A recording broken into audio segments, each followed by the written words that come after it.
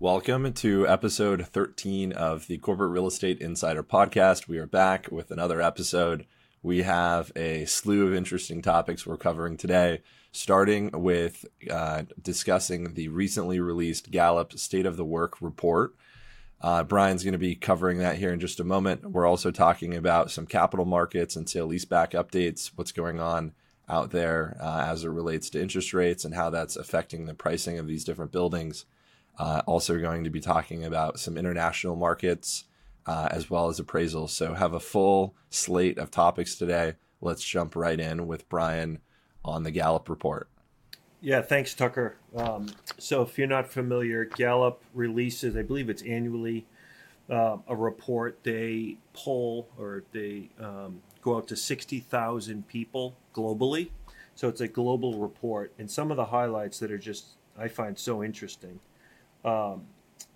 Just to run through them. So the percentage of employees thriving at work is at all-time highs, which is around 23%. However, the majority of the world's workforce are quietly quitting. So 59% of the world's workforce is quietly quitting. 18% is actively quitting, which actively means that you're actively taking steps to undermine leadership or the direction of your company. So I thought that was just mind-blowing. I think a third point is employees are still feeling very stressed at work. So it's at all-time highs. And the last point is engagement. So a big piece of the report is around what causes people to quietly quit or actively quit, and engagement is a big piece of that. And this is no surprise. Engagement has almost four times more influence on employee stress than work location. So people will feel less stressed. They'll be more engaged. They will feel less stressed if their engagement is high, regardless of where they have to commute to work. So those are some highlights. I thought was really interesting. Can you tell me a little bit more about this actual quitting at 18%? I would think of actual quitting as quitting your job, not, staying employed and trying to undermine. Is that the definition the report's using? If I said actual, it's actively disengaged. So they call it loud quitting. So what the definition is these employees take actions to directly harm an organization, undercutting its goals and opposing its leaders. At some point along the way, the trust between employee and employer was severely broken. Or the employee has woefully mismatched to a role, causing constant crisis. So that's 18% of the global workforce. Nearly 1 in 5 actively trying to harm the companies that they work for. That's pretty insane. You know what stands out to me, and what did you say? 23% are thriving, and that's an all-time high. Yeah, that's depressing. I'm thriving. Are you guys thriving? Are we an odd subset of the workers of the world? Aren't you supposed to thrive at your work? Honestly, I feel like I thrive every day. I love what I do. 23%. This report is scary. Yeah. Well, I think part of it might be the fact that we're coming off of, this time where, by and large, everybody, the whole country was working from home, less, food service providers and healthcare workers and so forth. And it might just be a function of, oh my gosh, I have to get back to work. And now I'm getting, called back to the office, even if it's just a couple days a week. This is horrible. I'm used to working from home. And, that alone might just be enough to tip the scale. When in fact, it's just a reversion to the mean. But some people just, I don't know, maybe they can't handle it. But maybe I'm just Pollyanna. We just got through a pandemic. We're back to work in more flexible and creative ways. We have good jobs. If you're working, I just don't get it. 23% all-time high for thriving. That's If you want my take on it is, I think a lot of what Owen, you're exactly right, but it's more of the crisis is in management. It's in the ability the workforce around them is changing, not only in terms of what they want, but where they are physically. And I think managers, all the way from senior leadership down, are really struggling at these organizations to keep their people engaged the old way. The old way was they're at their desks, and you had a very direct line of sight or direct contact to keep people engaged and happy and a part of the team. And now they have to manage a whole different way, and it's really changed their ability to be effective. Is the way that I see it. If anyone on the podcast is interested, it is a public. You can get it for free. The report is out there. We downloaded it, and certainly reach out if anyone wants it, or just go on the Gallup, Global Workplace 2023 report is the data source. I'll go next with an article. This comes from one of the largest full-service real estate brokerage firms, doing a report on where real estate rents are on the rise. I'm sure they're looking for a good news story. They appear to have found one, and what they're describing are urban fringe neighborhoods. They give the examples of Chicago's former meatpacking district, Fulton Market, where they're claiming 43% rise in rents since 2019. Seoul's Gangnam neighborhood, rents up 24% over the last 5 years. The South End in Charlotte, North Carolina, 33% rent growth. Also, Berlin's Prenzlauer Berg neighborhood. The idea being people aren't going back downtown, but they're looking to go back to the office, and these offices on the fringe of the downtown urban core seem to be in high demand. It's an interesting premise. What do you think?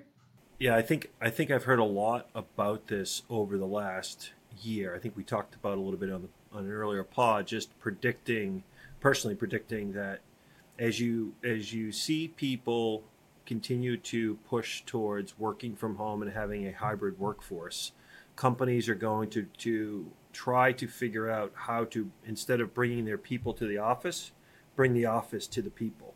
And certainly there's a benefit for these, and I wouldn't even call them fringe, but they're the neighborhoods that people want to be in, because there's all of the components of a real neighborhood. There's housing, there's retail, there's restaurants, and now there's office. And that live, work, play that's been a phrase that the industry has used for a long time is now coming to more of an urban environment where, if you just think of New York City, like, do you really want to live or work in Midtown South, where you're not going to live there? Your commute's difficult at best, or very long and difficult. Or do you want to work in Brooklyn and walk to work, right? And that's a game changer for these large urban cities that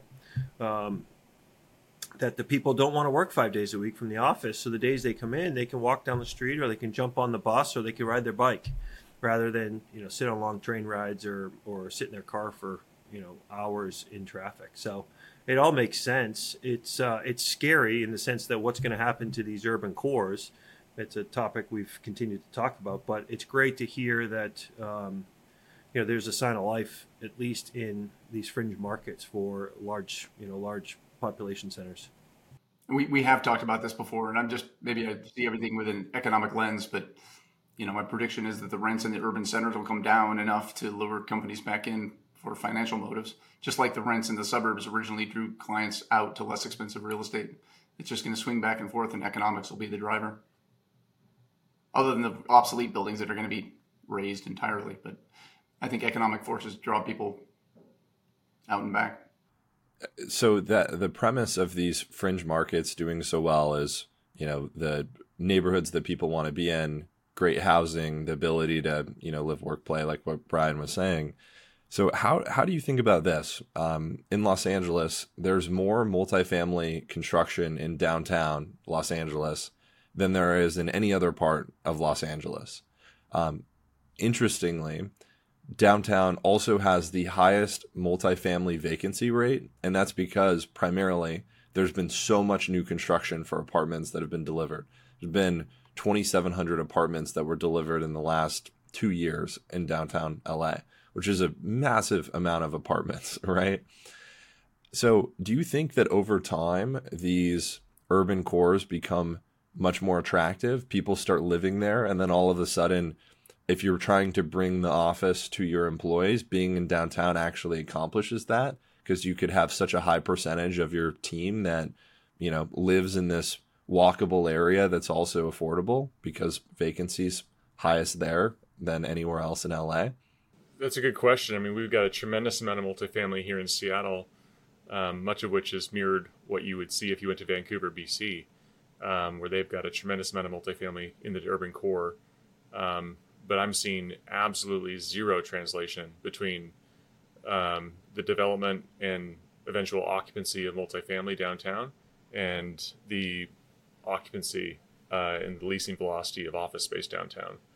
I think they like living downtown for reasons that have nothing to do with being close to the office.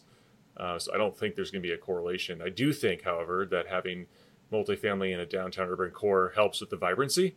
One of my complaints about visiting Los Angeles many, many years ago, over a decade ago, was that, downtown, by and large, after 5 o'clock there wasn't much going on. Like, it wasn't a place to be. It wasn't that it was unsafe, but it didn't provide a lot of nightlife, restaurants, bars, that type of thing. Whereas I would hope that with the increasing amount of multifamily, you're going to see a lot more retailers kind of activate the downtown core, which makes it more of a 24-hour city like New York.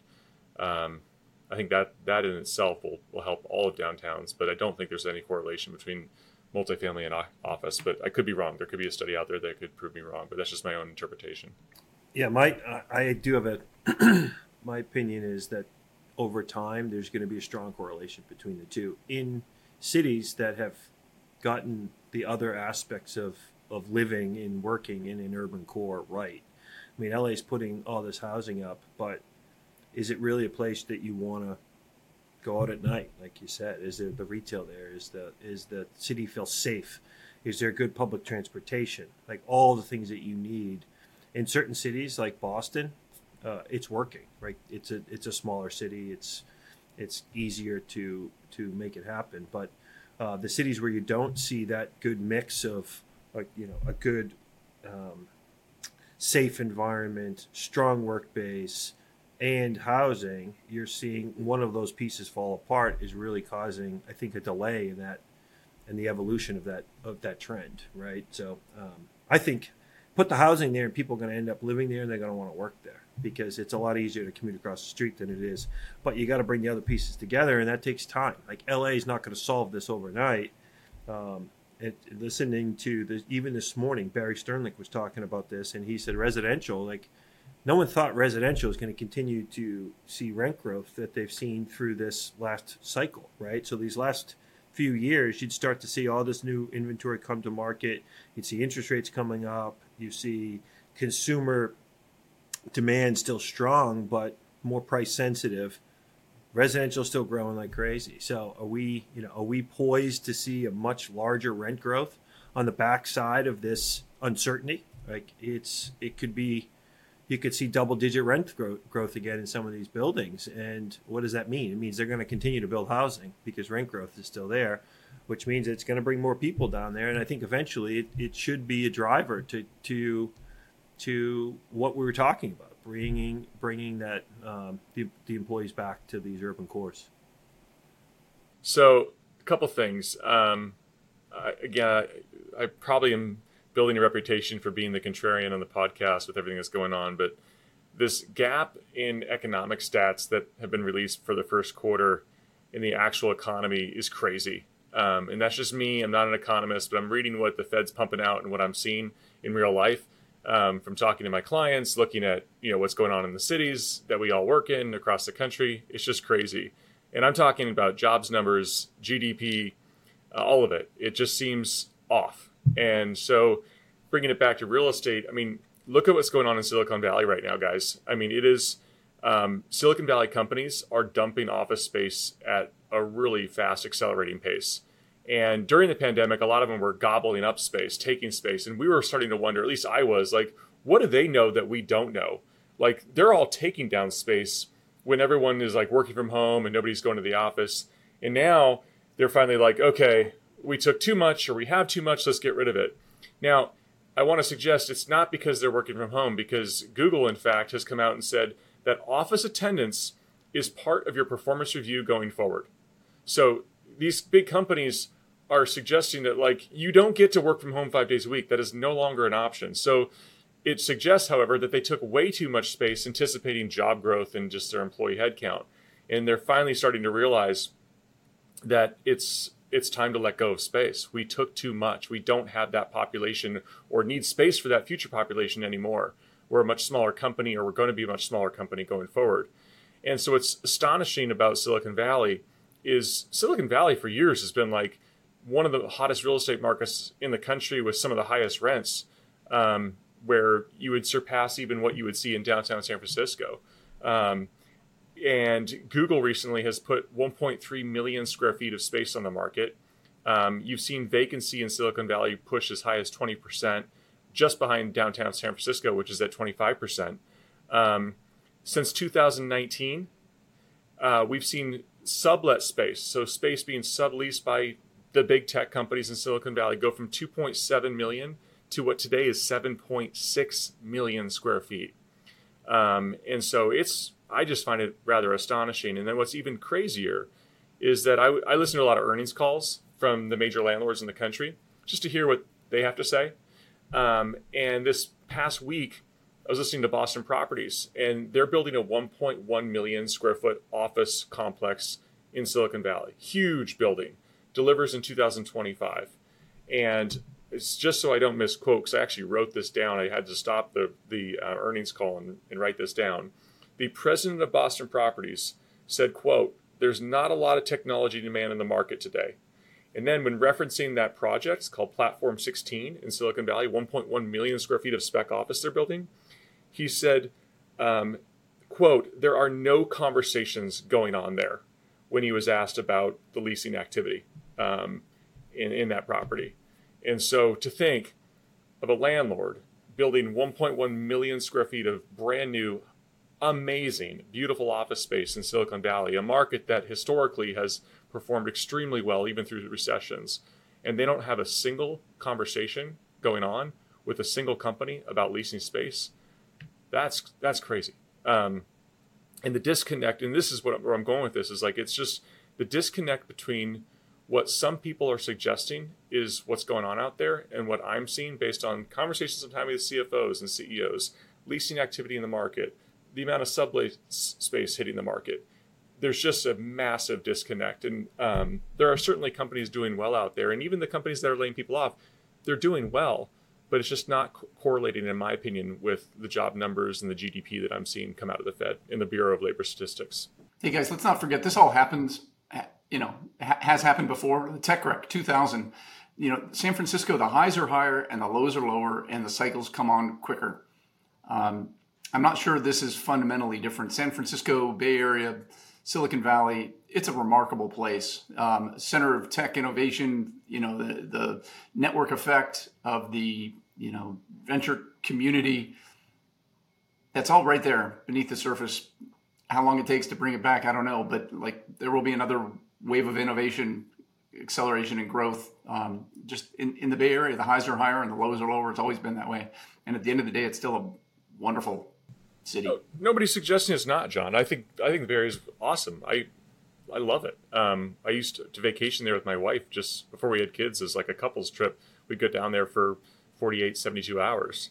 But the enormity of what's going on and what is now being reported is like a 180-degree difference than what we were hearing during the pandemic. I mean, in downtown San Francisco is no exception. Westfield Mall defaulted on their loan. The two biggest hotels in downtown San Francisco defaulted on their loan. 2,900 hotel rooms. They're giving the buildings back to the bank, citing the lack of occupancy due to the crime and what's going on in San Francisco. So the correction we're seeing now, I think we're just starting to see the beginnings of it. I think the pandemic was just a precursor. I think what we're seeing now is that companies are finally going, you know what? We probably took too much space. Again, work from home. I'm not even bringing that into the equation. I'm talking about people that just took too much space, anticipating massive surges of employment and the amount of employees they have to have space for. I think they overextended what their actual needs are going to be. So I think what we're seeing is finally big tech is catching up on the office space side with their usage and their needs. what do you think is a bigger concern? This question comes from your comment on the Westfield Mall. The Westfield Mall defaulting on their debt, or the major retailers of the Westfield Mall pulling out because they don't think it's the right place to be doing business? Yeah, I've spent a lot of time learning about what's going on in San Francisco from up here in Seattle, because we're not, in some respects, not far behind them. We're almost like their sister city, I would say. And what's astonishing about San Francisco is Union Square, which has historically been one of the hottest, places to visit when you're in San Francisco, and especially in terms of retail, has lost 70 retailers in the last 3 years. And these are retailers like Ray-Ban has moved out. Nordstrom closed their flagship store there. The list goes on. Name a major retailer. The Gap, who was founded in San Francisco, closed their store. And so what's more concerning to me is the lack of confidence. Major name brand, worldwide brand, essentially, retailers saying to the public, we don't have faith in this city anymore, and therefore we're closing our store. That to me is more concerning than Westfield defaulting on their loan by far. We've talked a lot about all of the different asset types on this podcast that are doing poorly, right? Industrial is finally slowing down. Life sciences, we have this tsunami of sublease space and new construction coming on the market at a time where in most life science hubs, demand is down by 3-4x compared to where it was, during the heat of the pandemic. Are you all aware of any real estate product types that are actually performing well? And by well, I don't mean like industrial still performing well, for example, right? But rents are coming down. It's headed in the wrong direction, or maybe in the right direction if you're a tenant and hoping to pay lower rents. But you all know what I mean. Are you aware of any large scale product types that are doing well? I mean, even when you get into some of these other sectors like self-storage and things like that we don't regularly talk about on the podcast, those are also not doing well. And I'm curious if you all are aware of anything that is, trending up. I am aware of one, which I will share. Yeah, I think pre-leased or built to suit real estate is just performing better than any asset class. As long as you get a signed lease before the building's built, I think you'll be in good shape. No, I don't. I can't think of a single asset class other than on the residential side. And I wouldn't say performing well. It's holding up. I think because of the lack of inventory on the markets, you're not seeing any significant price decreases yet in single family residential. Yeah, or multifamily residential. I would say I'm interested to hear what you have to say, Tucker, because I don't see a single asset class that's just as performing well coast to coast, regardless of its locale. I do see projects thriving, like crushing it. I mean, there's retail projects I visit here in Seattle, for example, not in downtown, but in the region, malls and outdoor shopping centers that are, you go there and it feels like it always has been. It's every single suite is leased by a retailer and there's shoppers and so forth, but it's very location specific, because I'll go to other retail centers and it's a ghost town. So I don't want to just pick on retail, but I think it's location specific, because there are certainly properties of all asset classes that are thriving, but I'm not aware of one that's just by and large, regardless of where it might be, is thriving across the country. How about this? What about industrial? And by industrial, maybe I don't mean, the large logistics centers, which, may be threatened by shifting consumer patterns. But imagine 50,000 square feet and smaller industrial, sort of the maker space. These people, that space is still, low vacancy rates. What do you think? Yeah, I think that industrial space in supply constrained markets that are more manufacturing oriented versus like third party logistics or, giant warehousing operations, think more like last mile type of stuff, is still doing very well. But the asset type that is performing really well, and I suppose that this is a little bit unique, to Los Angeles, although this obviously exists in many other cities and areas around the country, is production space. Space for people making content, movies, TV shows, and also content creators doing YouTube, TikTok, those types of things. That product type in Los Angeles is doing very well. And there is, in fact, more development that is underway to support the success of those types of assets. What's challenging, and what I think becomes a little bit confusing if you're looking at the data, is that there are a number of these large companies that produce content that have large studio spaces. You think, Netflix, Amazon Studios, people like that. And many of those companies are in this period of trying to reduce costs, shed real estate. And if you look at the space that's actually being shed and you really just isolate that, it is predominantly the office space. Very rarely is it the production space. And the production space that they are shedding is generally being picked up very quickly by other people in the content production space. So as far as I'm aware, that is the only real estate product type of reasonable size that's actually doing well, and certainly is in Los Angeles. And based on my research ahead of this podcast, it appears that it is doing similarly in New York, Atlanta, and some of the other major filming and production hubs around the country. It just was announced over the last week or two that a high-rise tower in downtown LA is being converted to residential. It's a 650,000 square foot high-rise building that they're converting to almost 700 apartments. One of the more narrow floor plates, still a very large floor plate. It's more of a almost rectangle with some additional angles that's long. Very interested to see the floor plans for this building, though, because it's not a building that you would think is going to be converted to apartments easily. It's one where you look at and we'd say, okay, maybe there's going to be some interesting window lines and depths in a lot of these apartments, but maybe they can pull it off. Whereas the majority of these other buildings in downtown LA have such wide and deep and large floor plates that I think it's impractical. So be interesting to see how many more announcements similar to that we have over the coming months and years. Yeah, the conversion to multifamily from a once office building is, I think, insanely risky, and I would not want to be betting on that. And the reason being is that not only are you taking an office building that was purchased based off of a future income stream that was perceivably going to be there into perpetuity, now you're getting rid of every single piece of income, so your NOI goes to zero. You're spending millions and millions of dollars converting a building to apartments that was never designed to be for apartments, with the hopes that not only that you lease it up and at market rents, comparative to properties that were originally built and only built to be apartments. So I mean, kudos to those that do it and have success. I applaud you. It just seems insanely risky. Also, given the fact that that building you talk about or others, are delivering 24 months from now, possibly, maybe 18.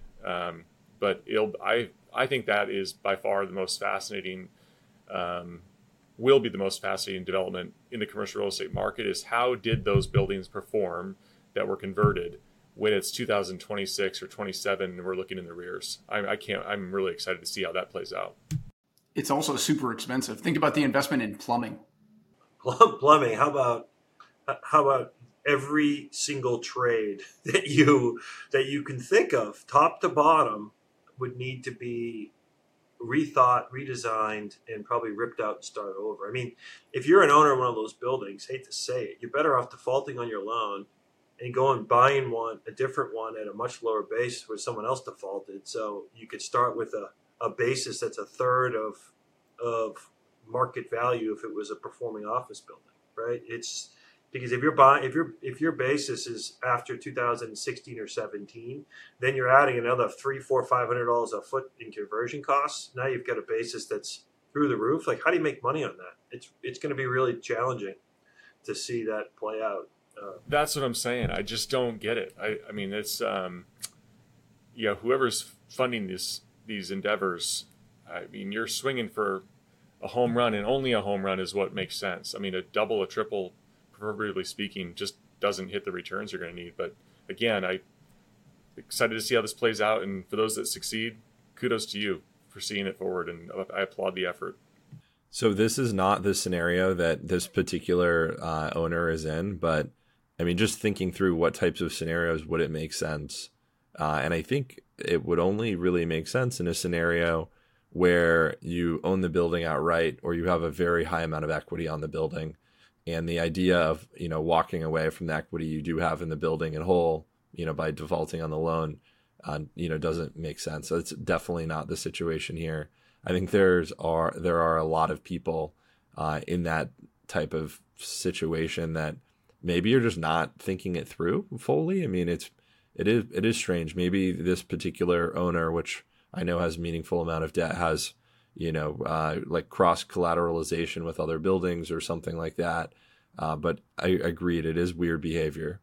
Can I change the topic quickly here? Which something that came across the wire that I should have remembered to talk about was if anyone's seen, so Alexandria Real Estate is a large life science REIT that's national, and this activist investor, it kind of plays into a little bit what we're talking about, but this activist investor, Jonathan Litt, who's got a track record for shorting major office REITs, came out with a study in the last 5 days that looked at like 500 or 600 properties across the country. And what they found was, and in his summary was that he was intending to go long on Alexandria because they're not an office REIT. They're insulated from this this carnage in the office markets.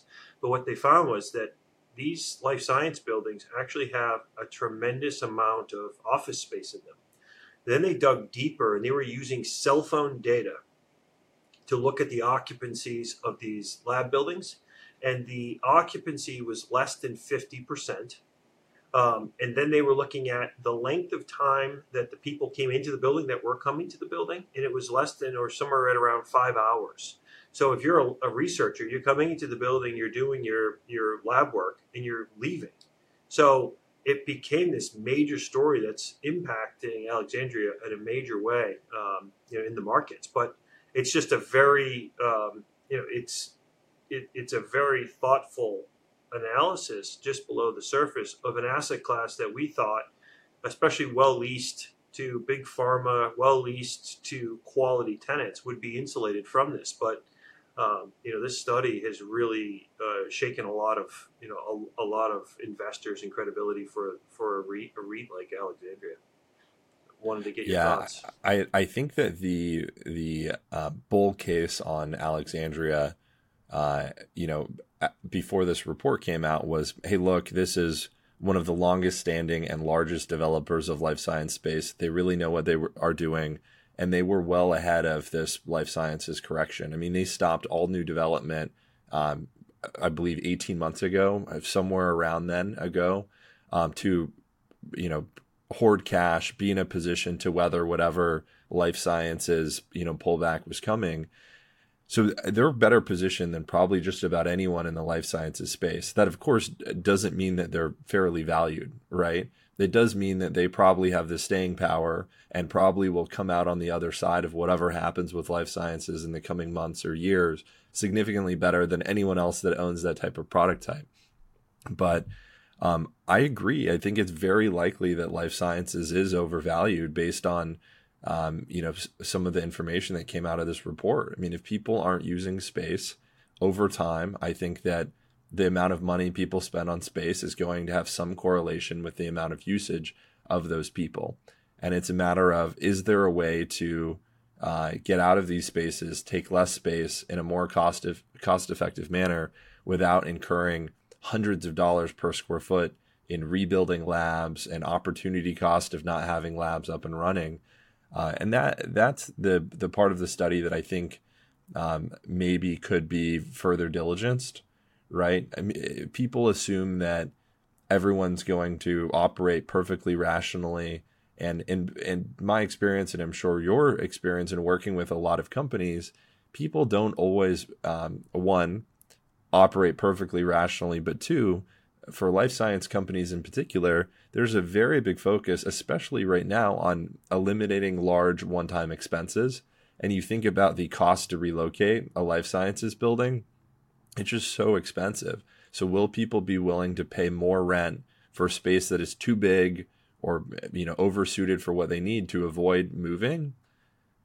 Probably, but not forever. And it's just a matter of how quickly does this impact occupancy levels of these asset types. Yeah, and let's not forget two guys. I mean, I read all about the short on ARE by Jonathan Litt, and the first thing that came to my mind was, wow, well, let's just say he's right, okay?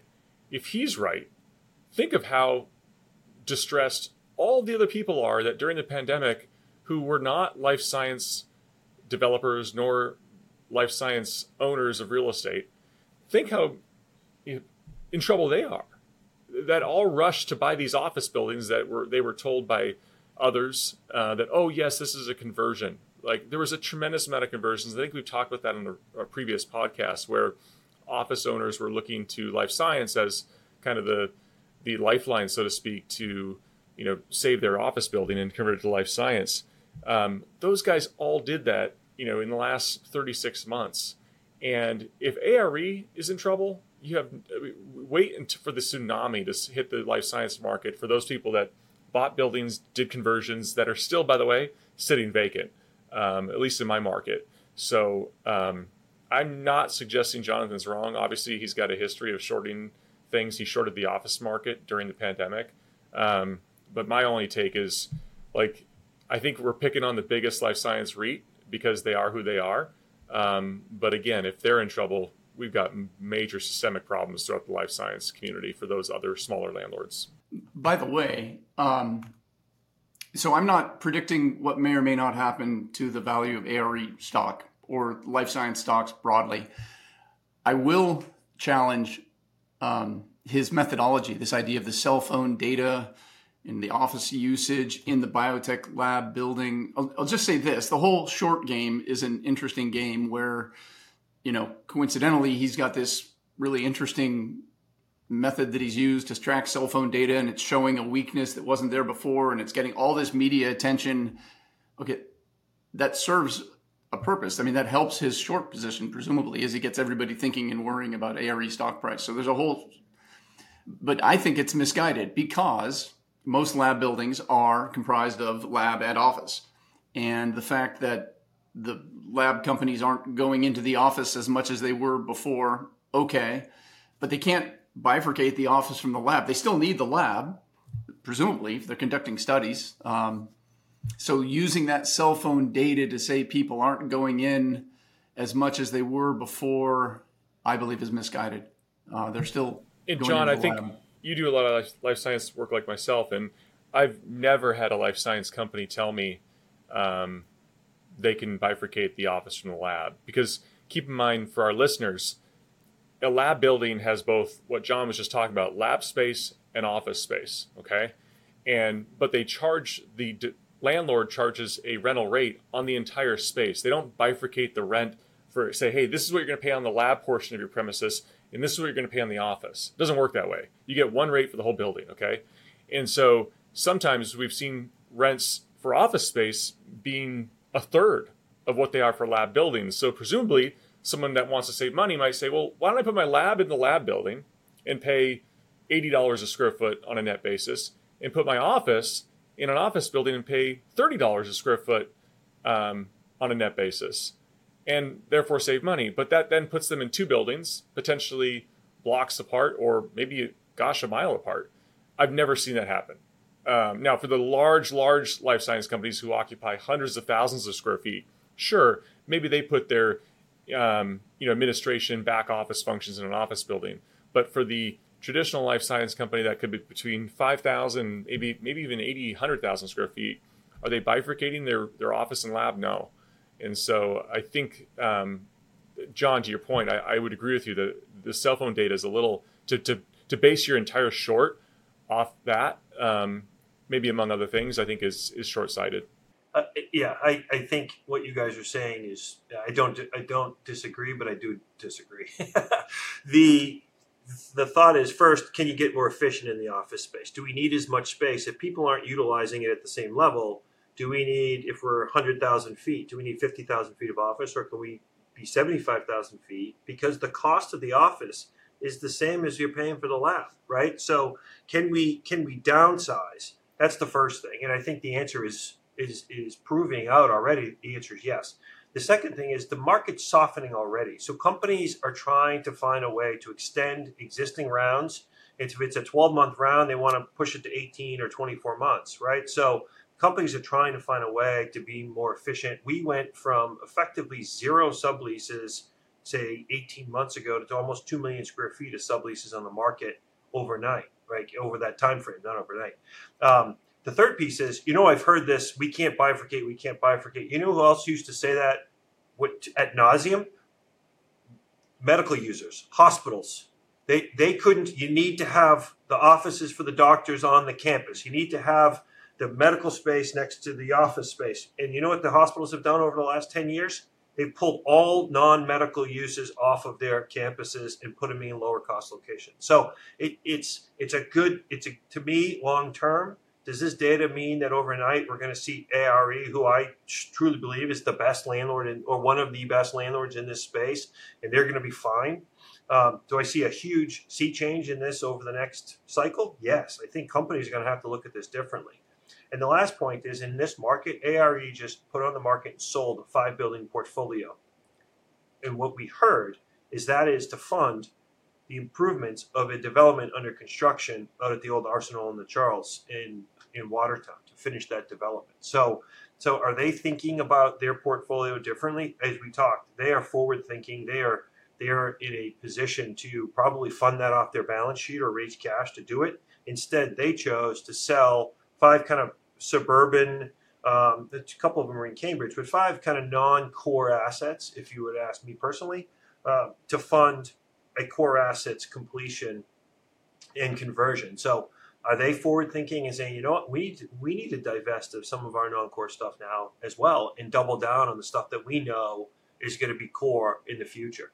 Okay, some final thoughts on this short position on Alexandria before we move on to another topic and then wrap up the show. I think Warren's saying that none of us are confident enough after reading his report to be short Alexandria Realty ourselves, right? Like, this is a risky proposition, even with the major macro headwinds on the life sciences space. So that's number one. Number two, I think we can all agree, as said by several of us already, that Alexandria is among the smartest people to invest in life sciences real estate, bar none. And if Alexandria has issues, it means everyone else is probably going to have at least equal, but probably much worse issues than Alexandria Realty will. If I had to buy a life sciences REIT stock right now, I would be buying Alexandria over anyone else's. And I say that with surface level of research in these things. It just, other REIT stocks are going to be equally, if not more, pummeled.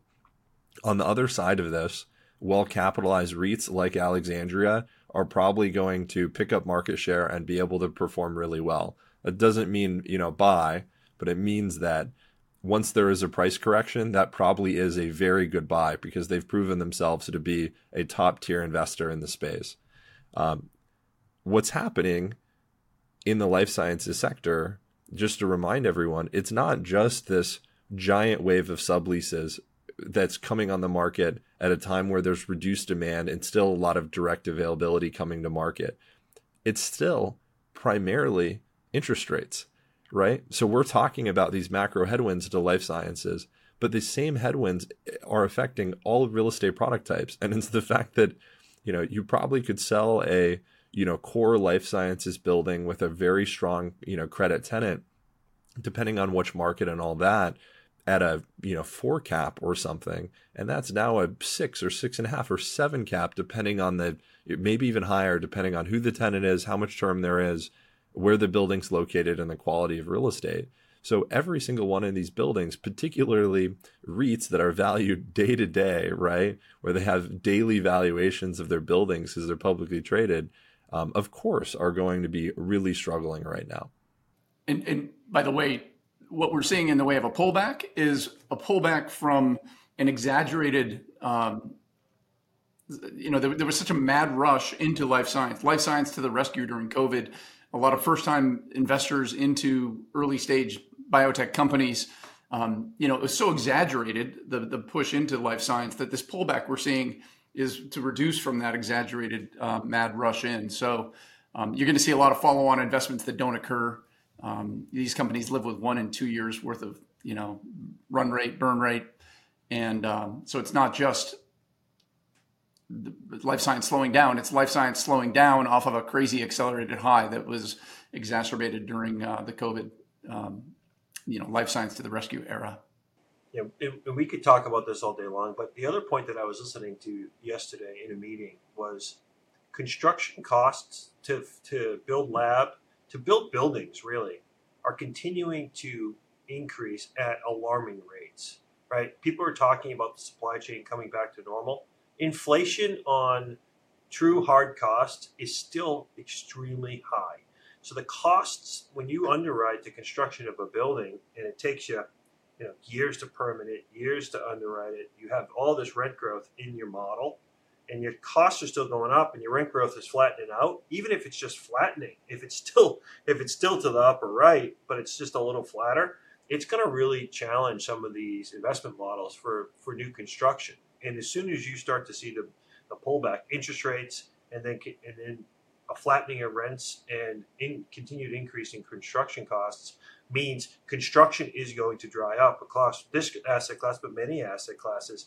That behind that period is always a really challenging period for tenants, because you have low supply and when demand comes back, a higher demand. So it's not a good thing for anyone, I don't think, if this environment continues, because if you can't keep supply and demand at equilibrium, it's not great for developers now, and it's not great for tenants in the future.